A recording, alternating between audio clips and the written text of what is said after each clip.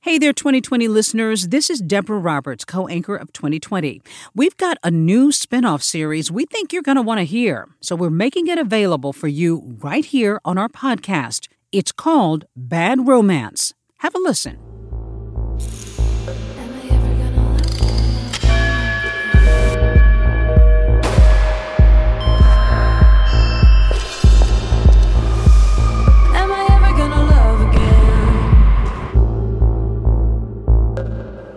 An Iowa woman goes from lover to stalker.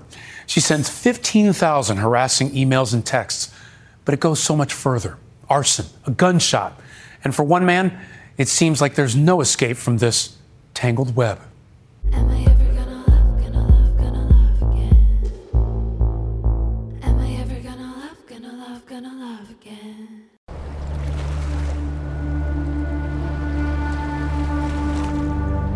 It's a huge place, this park, and somehow it feels bigger in the dark. And a killer is in the park tonight, carrying a loaded gun. A woman is out for a walk, alone. She said a female approached her from behind, told her to get on the ground, and then fired a shot at her leg. She said the female ran off into the woods, and then she felt it was safe, so she walked this pathway and called 911 because she had left her phone in her car. 911, what's the address of your emergency? I've been shot in the leg. Oh, my leg is filled with blood. Oh, Jesus. The assailant still nearby? I don't think so. They took off running. Do you know what she looked like at all? No, she was behind me. Council Bluffs police responded. They had a helicopter over, could not find a suspect. This was a shocking event to have occur.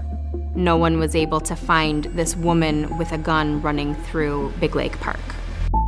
It's a mystery that started 3 years earlier, 10 minutes from Big Lake Park in Omaha, Nebraska, with a man named Dave Krupa. Dave Krupa was a 35-year-old mechanic. Dave Krupa was just a normal guy, a really nice guy. He wasn't the kind of guy you'd expect to find in the middle of a murder mystery. My name is Leslie Rule, and I'm an author.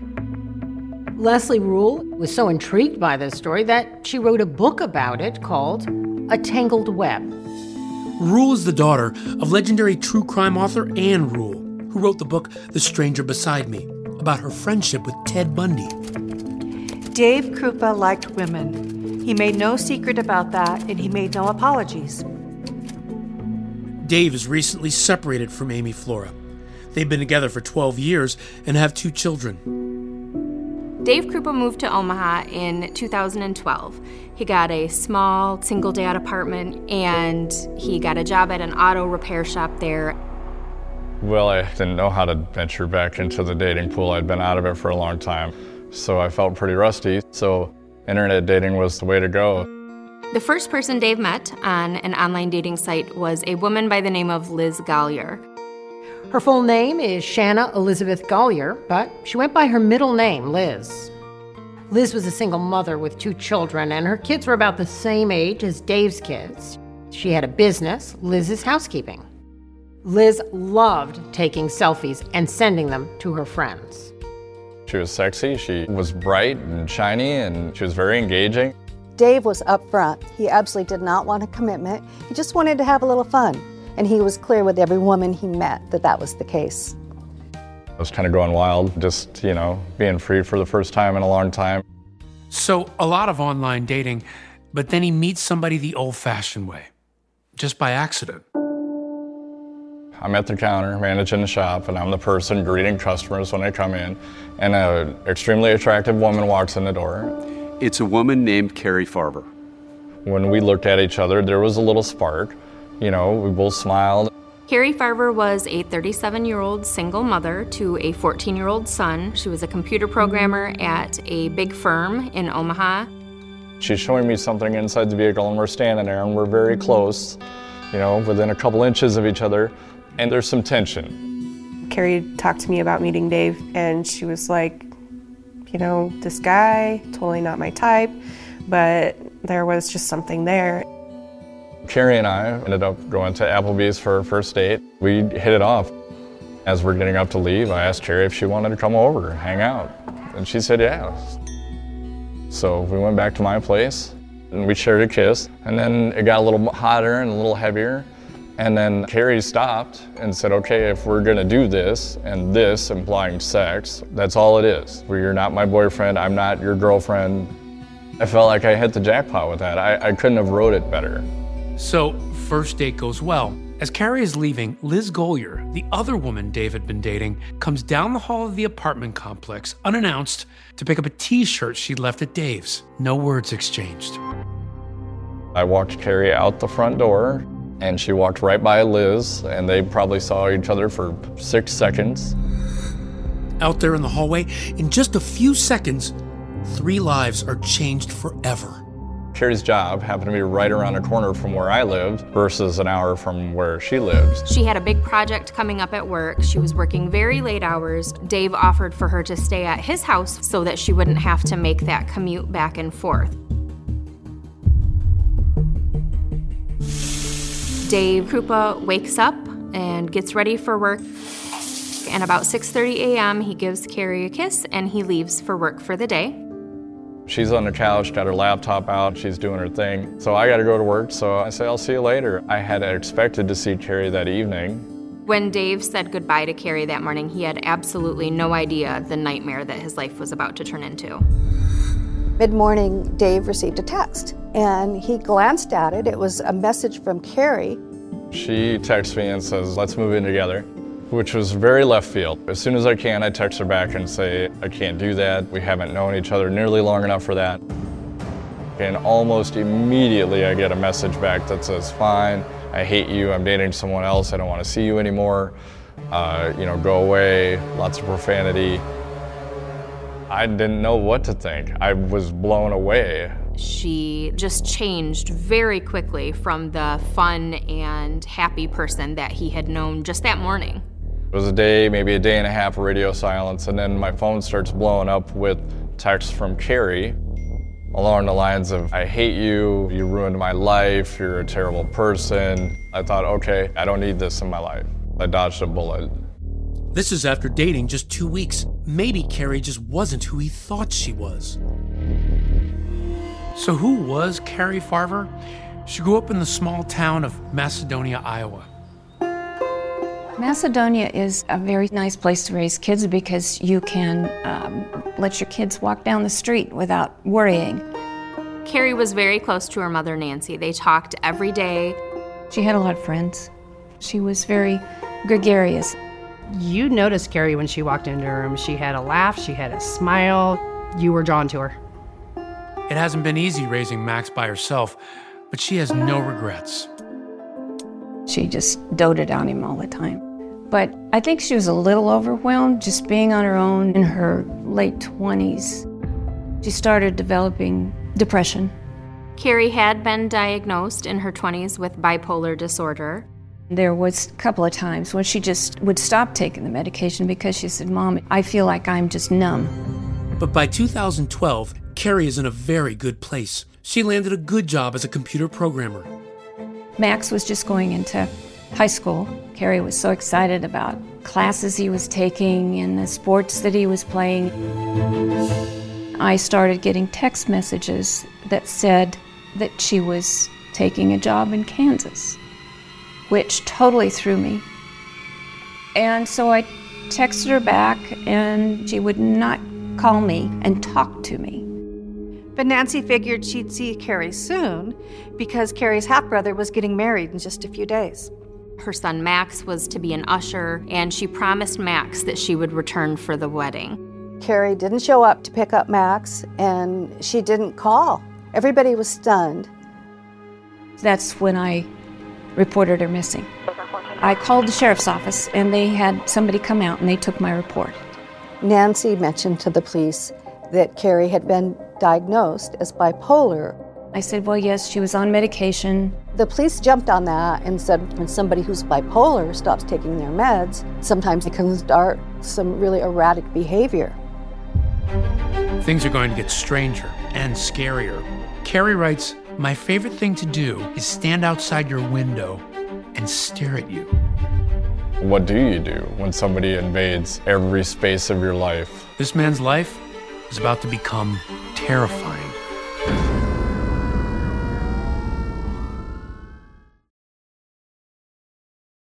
Some folks don't stop searching till they find the truth. If you've got a detective's eye, June's Journey is the game for you. Play as June Parker in a gripping murder mystery as you find hidden objects to help solve her sister's death. You'll hunt for clues in hundreds of beautifully illustrated scenes set in the Roaring '20s. New chapters are added weekly. Find your first clue by downloading June's Journey today. Available on Android and iOS mobile devices as well as on PC through Facebook Games. Welcome, mystery enthusiasts. If you're a fan of uncovering hidden clues and solving mind-bending mysteries, then you're in for a treat with June's Journey, the thrilling detective game set in the mesmerizing world of the Roaring '20s.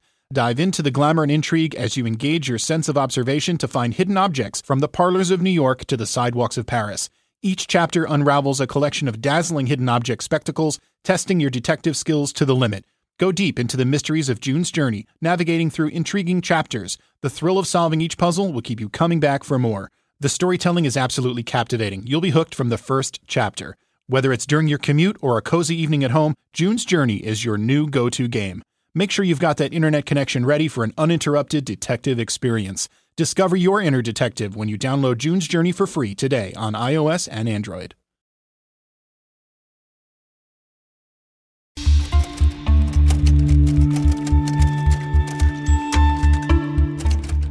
What had he done to make her hate him so much? In the space of a couple of hours, she had gone from what seemed like the perfect woman to a spiteful, foul-mouthed nut. As for Dave Krupa, after the day he got that first bizarre text, he starts getting a stream of angry messages. Carrie's rage seems to be focused on his on-again, off-again girlfriend, Liz, the one he dated before Carrie. And Carrie is contacting Liz, too. Liz gets into contact with me and says that now Carrie is harassing her via text and email. She wanted to know how this woman that she just had this chance encounter with at Dave's apartment got her phone number, got her email.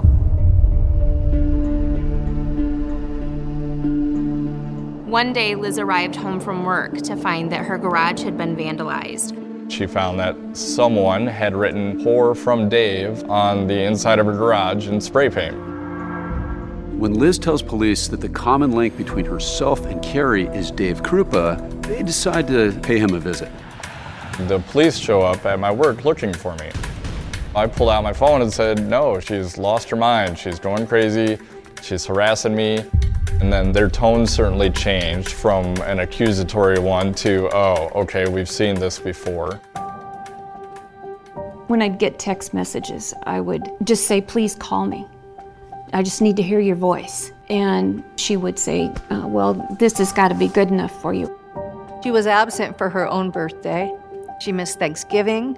She wasn't around when her son Max turned 15. She even missed her own father's funeral. And when she didn't come home for that, her mother knew that something was very, very wrong. Okay, maybe she had gone off her meds. There had been times in the past when she had thought, maybe I don't need these. While Carrie's family was afraid for her, Dave Krupa was growing afraid of her. I would regularly receive 60 plus texts a day, 100 emails a day. It was not uncommon. Carrie would refer to Liz in her messages. She is nothing. She's a fat cow. She looks like she lost her puppy. Maybe she'll do us all a favor and kill herself. LOL. One night in January, about 2 months after all of this started, Dave came home from work and there was a vehicle in the parking lot. He got closer to the vehicle and he recognized it to be Carrie's Ford Explorer because he knew it very well. That was how they met. He had worked on the vehicle. So I took a picture of the license plate, sent it to the police. He had no idea at the time how big of a piece of evidence this would turn out to be. The police in Iowa are looking for Carrie Farber as a missing person. But less than 5 miles away in Nebraska, just across the Missouri River, police are looking for Carrie Farver as a stalker, somebody that is harassing Dave Krupa and Liz Gollier. There was a mint container found in the car that had one perfect fingerprint on it. But that fingerprint didn't match Carrie, and it didn't match anyone in the FBI's national database. So that lead, so far, is a bust. There's just no information, no leads. Her son Max sends her one short message on her Facebook page. All it said was hi, and she immediately wrote him back, "Hey little man, how are you?" He asked her to answer 3 questions to prove that it was really her, and she never responded to that message. Then Carrie posts on Facebook, "I've answered enough questions to prove myself. I'm not missing, I just don't want to come home right now." Dave and Liz referred to Carrie as Crazy Carrie. That was what we would say, Crazy Cherry. Oh, Crazy Cherry this. Oh, I got another email from Crazy Cherry. The messages said things like, "I hate you so much I want to drive a knife through your heart. Hey loser, so am I ruining your life yet?" The trauma that they were both going through brought them back together, and they started dating again. It was actually extremely common for us to be hanging out and both of our phones would start blowing up with text messages and emails from Carrie. I get an email and it's a picture of what looks like Liz tied up in the trunk of a car. And it says, "I have Liz tied up in the trunk of the car and you need to call her right now and tell her you hate her. She's a whore, otherwise I'm gonna kill her." I call Liz and I say, "Hey, you're not tied up in the trunk of a car, are you?" No, haha. All right, good night. And at that point, it was just another day. It just wasn't even shocking anymore. I get a call from Liz, frantic, freaking out. My house is on fire, somebody's burned my house down. Luckily, her children were not home, but many of her belongings were still there, including 2 dogs, a cat, and a snake, and they all were killed in this fire. There is audio of the officer at the scene talking to Liz about the fire. From what I've seen so far, looking inside, it's pretty obvious this is an intentionally set fire. The guy that I'm seeing, he has a girlfriend he dated for 2 weeks, and she's been stalking me since November. Do you know her name? It's Carrie, C-A-R-I. Dave's auto shop is vandalized with a message for everyone to see. Dave beats women in fluorescent orange spray paint. Dave became a nervous wreck. He purchased a gun. He was always on edge. In January of 2014, I drove from Sioux Falls to Omaha to visit with Dave. I have known Dave since high school. Dave and I have just always had a special connection. We've always been more than friends. We were in the living room of the apartment, just chatting old times. Within a couple of hours, his phone was going crazy. Apparently, Carrie saw her come in. I actually got a text to the effect of, "I see you in there with that whore." He told me that he was having issues with an ex that was stalking him. And the next thing I hear sounded like a gunshot.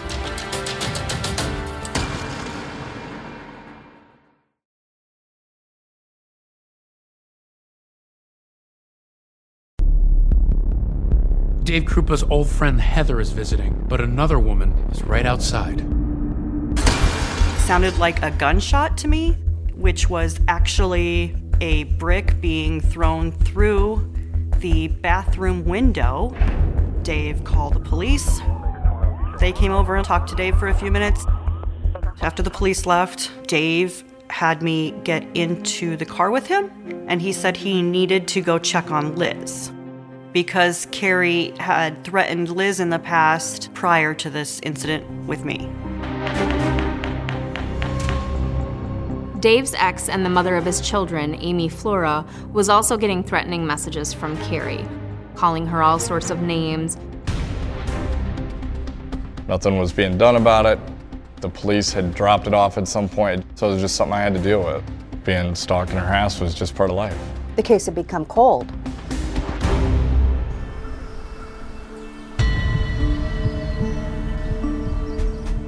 Detectives Ryan Avis and Jim Doty worked at the Pottawatomie County Sheriff's Office in Council Bluffs. We'd heard about the case. It was kind of water cooler talk around the office. Is there more to it? Is there something else that we're not seeing? What we did first was just go back to the case file. We started looking through everything that the previous investigator had. Jim's gonna work it like she's dead, and I'm gonna work it like she's alive. I'm gonna try and prove every which way I can that Carrie is still alive and is out there, and Jim's gonna try and prove every which way that she is not. There's no activity in her credit card or checking accounts. Nobody's seen her, nobody's heard her voice.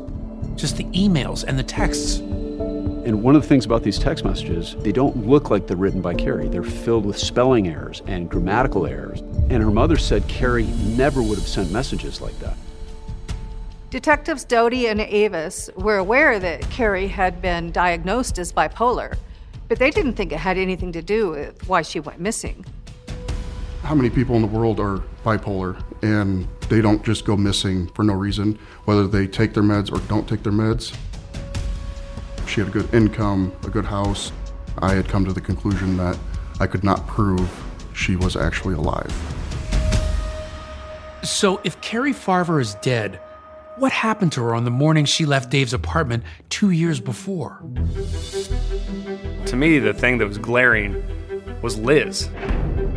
This lady had no involvement in Carrie's life until all of a sudden she went missing. According to Liz, she only met Carrie once in this brief encounter outside of Dave's apartment. All of a sudden she's this focus of harassment. Her name was all over all the reports. So to me, there was something with Liz. She definitely was a person of interest. And if Carrie's not alive, who has been sending all the messages to Dave, to Amy, to Liz? Myself and Ryan were not digital experts at all, so we had to call one of our coworkers, Tony Cava, who's our digital forensic expert. Carrie, or the person, the imposter who was pretending to be Carrie, sent Dave about 15,000 email messages over a 3-year span. So I thought there's got to be a way we can track down this digital activity. When Liz was getting all of these messages through the course of investigation, she actually gave her phone to police and allowed them to dump all her files and review them. One of the things they found when they downloaded Liz's phone was a photograph of Carrie Farver's Ford Explorer. We looked at the metadata of that photo, and it was taken about a month before police even recovered her vehicle. So somehow Liz knew where Carrie's vehicle was before law enforcement even did. We found an email that Carrie had sent to Dave Krupa. It consisted of a picture of a woman who was tied up. We found that picture of that bound woman in Liz's phone, and the metadata showed it was taken from Liz's phone. They realized that Liz had put duct tape on her own mouth, tied up her own hands, and crawled into the trunk of a car. All signs were pointing back to Liz. And then Liz herself goes to police with a new suspect. I look down the hallway and I see another investigator walking Liz down our hallway. And she says she's come to this stunning realization. It might not have been Carrie Farver harassing her all along. A left-hand turn in the investigation, an incredible opportunity, and just maybe the break they've been looking for.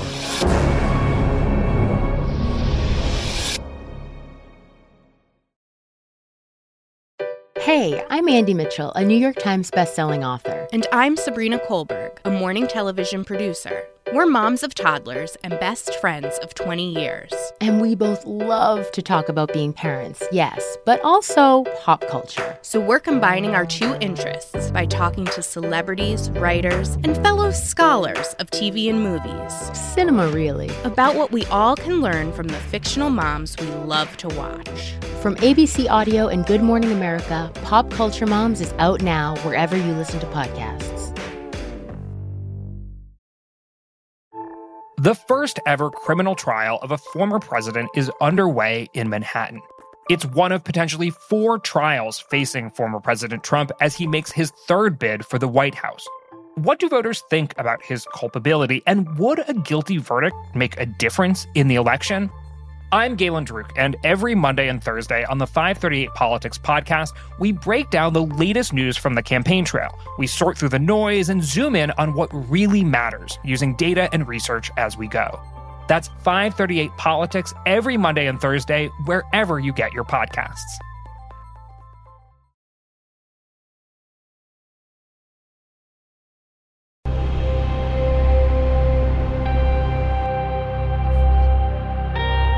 Police have been taking a close look at Liz Gollier. All of the investigating they had done was leading them to the idea that Carrie Farver was dead and Liz had been impersonating her this entire time. One of the key pieces of evidence convincing Doty and Avis is that mint case, the one in Carrie's car, the one with the mystery fingerprint. One of the things we did when we took the case is we had that fingerprint compared to Liz's fingerprints, and it was a match. I was trying to understand how this person I spent so much time with could be this other person I didn't know. There's just not enough evidence to arrest Liz, which is when the police get an incredible break. Liz actually comes to them. I look down the hallway and I see another investigator walking Liz down our hallway into his office. So I eavesdrop a little bit. I hear Liz telling the other investigator something about a harassment report. Liz leaves as Detective Avis sees an opening. Within 30 minutes of Liz leaving our office, I hop in my truck and I drove to her house in Council Bluffs and just knocked on the door. She opened the door and I told her I was an investigator with the sheriff's office and I had heard she had stopped in. Hi, was it Shannon? Yeah, or Liz. And I told her who I was and that I didn't have a heavy caseload at the time, and I'd be more than happy to help her with whatever report that she had tried to file. She let me come in, we sat down and talked. My sergeant you had just talked to, and he said that you were trying to file harassment. Yeah, a harassment. The reports have been made against Carrie Favor. Carrie Favor? Yes, F-A-R-E-R. I knew who Carrie was, obviously, and I just played dumb. I wanted her to think that I had no clue of what she was talking about, just to lower her guard. She used to date my boyfriend, only for about 2 weeks. Liz tells Avis she's come to this stunning realization. It might not have been Carrie Farver harassing her all along. I'm not even sure if it really is Carrie Favor. Liz is offering the police a new suspect, Dave Krupa's ex, Amy. Amy Flora is Dave Krupa's ex-girlfriend and also the mother of his children. Now she thought maybe it was actually Amy this whole time pretending to be Carrie, and that would make more sense, right? So Amy still would like to be with Dave? I'm guessing, I don't know. I then request, hey, could I do a download of your phone to extract those messages? We have a machine that'll plug in your phone. Sign right there. You're giving me consent to retrieve information. In that moment, I was so giddy. I can't believe I'm going to download her phone and she's just going to hand it over to me.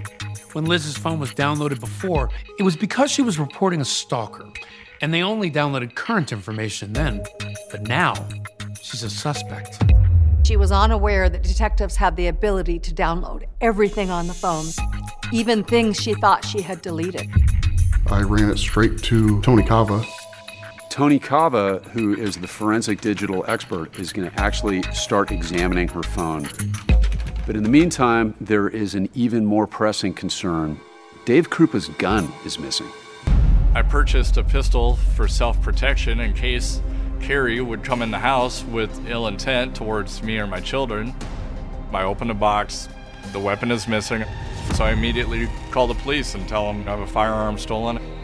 This isn't good because now this person is armed. They've already proven to be dangerous, so it was a heart-stopping moment.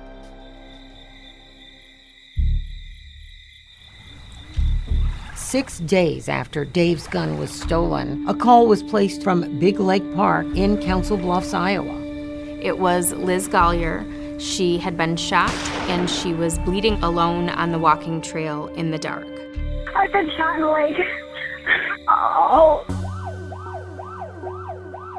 the beginning, Liz said she didn't know who shot her, but she kind of changed that story and eventually said Amy Flores shot her. I never believed that Amy Flores shot Liz Collier ever. It was pretty quickly determined that most likely Liz Collier had shot herself. Amy Flores was cleared nearly immediately that evening. When the shooting happened, this is finally when Dave gets it. How did I not see anything, and how could I be so naive or so stupid or so gullible? Everything you thought you knew was a lie. Deputy Tony Cava is actually on a mission to prove Liz is the culprit. He has the recent download of Liz Collier's phone and all of the messages that are supposedly been sent from Carrie Farver. Liz signed up for upwards of 20 or 30 fake addresses that say they're Carrie Farver, and they're different variations on Carrie's name or even her real email address. Every impersonated message, every text message, there's always a connection back to an account that she has, to a device that she has, or to her house. Cava also discovered that part of her ruse, Liz was using an app which actually allowed her to send messages and receive them at a later time. She was able to send messages pretending to be Carrie, and they would arrive while she was sitting on the couch next to Dave. From Dave's point of view, Liz couldn't have sent it because she was sitting next to him the whole time. It gave a perfect alibi to Liz. We brought her in for an interview about 2 weeks after she was shot. Doty tells her he's working on a missing person case. They're trying to find Carrie Farver. The case is regarding Carrie Farver. Are you familiar with her? Barely even know her. Yeah. Ran into her one time. Okay. Just bypassing her, going into Dave's apartment to pick up my stuff. We developed a bit of a ruse that we were going to employ on Liz, and we were going to tell her that we had found remains that we believed were Carrie's. The initial indication is that these remains are Carrie. Okay. Is there anyone that you think would want to hurt Carrie? I didn't know her long enough to know if anybody wanted to hurt her. Liz then again shifts the blame away from Carrie Farver towards Amy Flores. And of course, the police know that Amy has nothing to do with Carrie's murder and that she's not involved in this in any way. I'm just saying, as another person who would be possessive of Dave, it would be her. When I'm sitting across from Liz, I knew most likely she was a murderer. And I knew in order for us to solve this, she was going to have to believe that I genuinely thought Amy was responsible for all of it. In my head, I'm thinking if she was bold enough to go and then shoot you, okay, she could easily be bold enough to have done something to Carrie. And that's where Detective Doty tells her that he needs her help to get Amy to confess to Carrie's murder. So we told Liz, if you get any type of messages from Amy that have anything to do with what happened to Carrie, to let us know. Because that's like gold to me if we had something like that. Okay. Because then we could start building a case. This is a genius move by the police. The question is it going to work?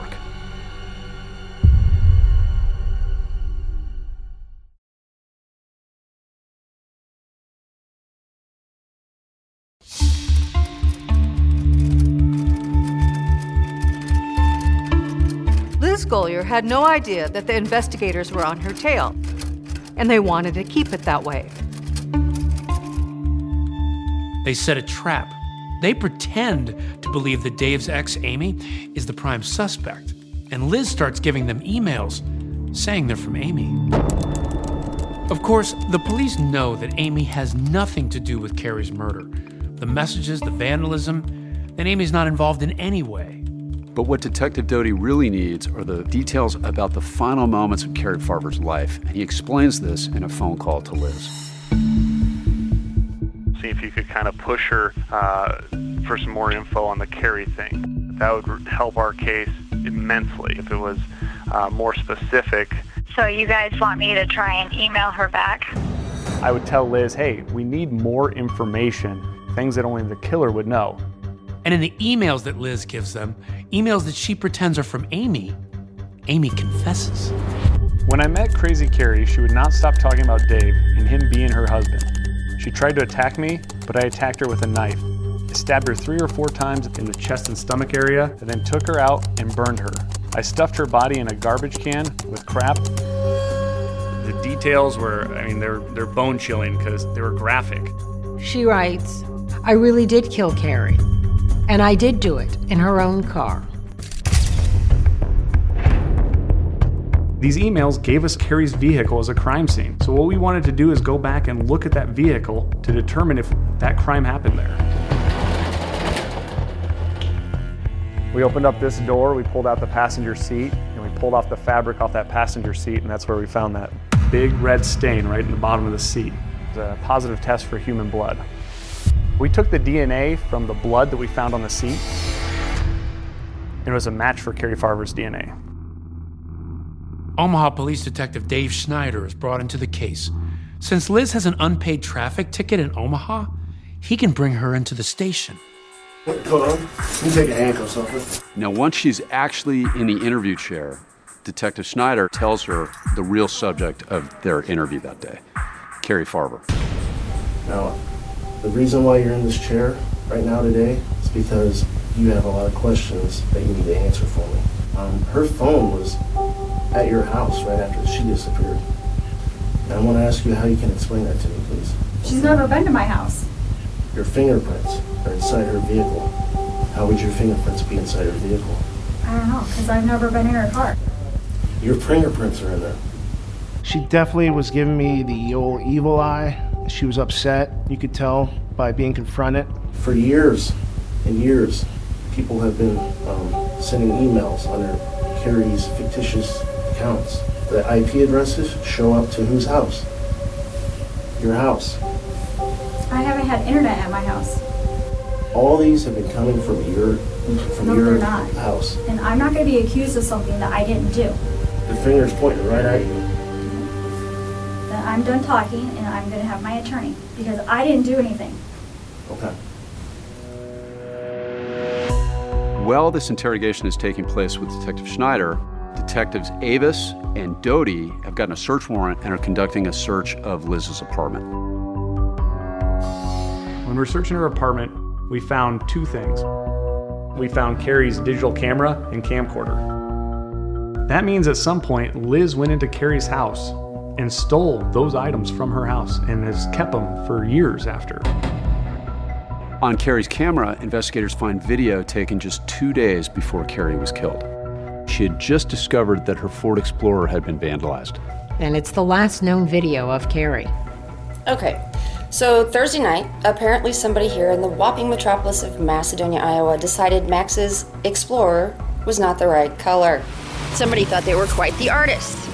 Investigators now believe it was Liz who vandalized the car. Finally, they have enough. They arrest Liz.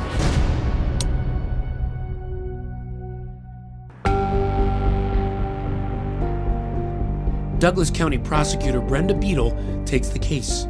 This was by far the most difficult case I've ever tried. Most homicides are dark. This one was bizarre. There's no way that someone would let their dog die in a fire that they started. There's no way that someone would shoot themselves in the femur. Liz Golyer's defense attorney is James Martin Davis. James Martin Davis is somewhat of a legend in Omaha, Nebraska. A very, very well-known defense attorney. Not only was there no body, there was no crime scene, there was no murder weapon, there was no proof that she even died. We waived the jury trial to move it up so I could try this case, hopefully before they'd find a body. In waiving the jury trial, Davis is requesting that the trial be presided over by a judge as the fact finder instead of a jury. There's one more startling piece of evidence that prosecutors have. Dave remembered he had a tablet that was in storage for the past couple years. Had been in a box for I don't know how long, a year and a half probably. And I don't even know why I thought about it. It had a micro SD card in it. It looked blank. If you plugged it into your computer, it would look like there was nothing there, but there was deleted information. That SD card, it turns out it had been in Liz's phone. It had thousands and thousands of deleted images that she thought were gone, but we were able to retrieve them. One of those images is the last and biggest piece of evidence against Liz Golyer. I came to a photo that no one had seen before, and I wasn't sure what I was looking at first, but it turned out to be a human foot. Human foot with a tattoo. And the foot was decomposing. So this person was dead. And we were able to figure out that Chinese tattoo was a symbol for mother. What we discovered is that Carrie Farver had that tattoo on her foot. This is a bizarre and twisted case of a fatal attraction. And you're going to not hear a single eyewitness saying, yeah, we saw her kill her. We saw her stab her. The prosecution truly did a masterful job laying out everything they had. Sending the messages, vandalizing, creating chaos, all of it was Liz. Of course, key to the prosecution, those messages sent over years and years of Liz impersonating Carrie and pretending Carrie was alive to her mother and her son. It's so evil. It's so harsh for this family to see these and get hope. I would think to myself, without disclosing my feelings to the client, I thought, holy Christ, this is despicable. But it doesn't mean that they're first-degree cold-blooded murderers. How could this person do this to my daughter? For what reason? For what earthly reason can you do this to anybody? And with no body, no weapon, no direct evidence really, could Liz Golyer actually get away with it?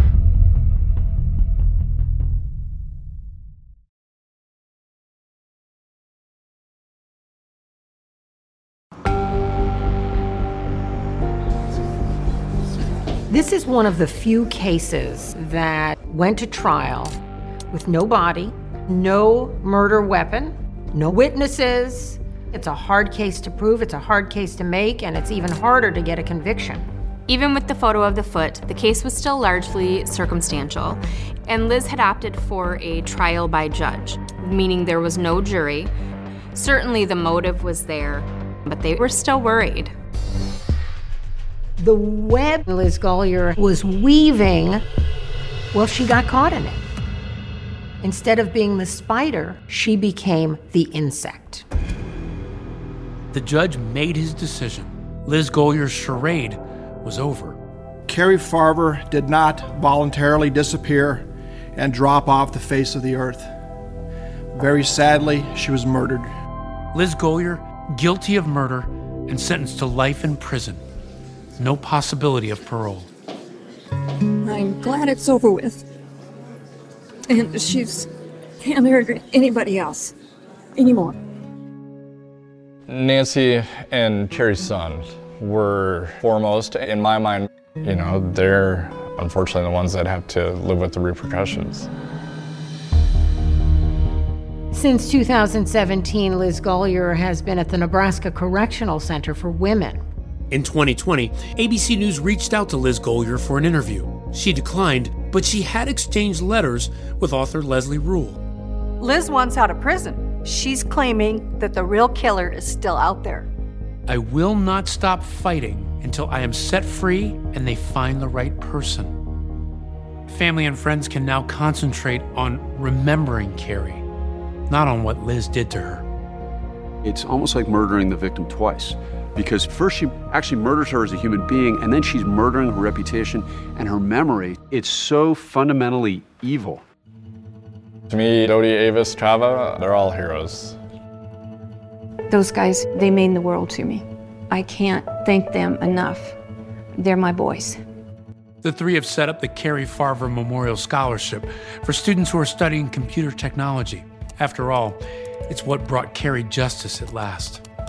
It was important for us to clear Carrie's name because she was accused of stalking, she was accused of harassment, and she didn't do any of those things, and that's not who she was.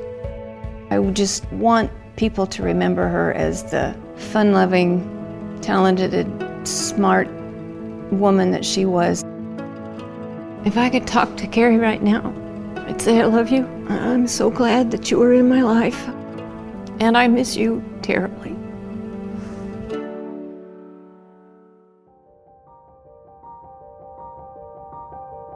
You can watch fresh episodes of Bad Romance from 2020 on Monday nights at 10 p.m., right after The Bachelor. And of course, tune in on Fridays at 9 for all new episodes of 2020. Thanks for listening.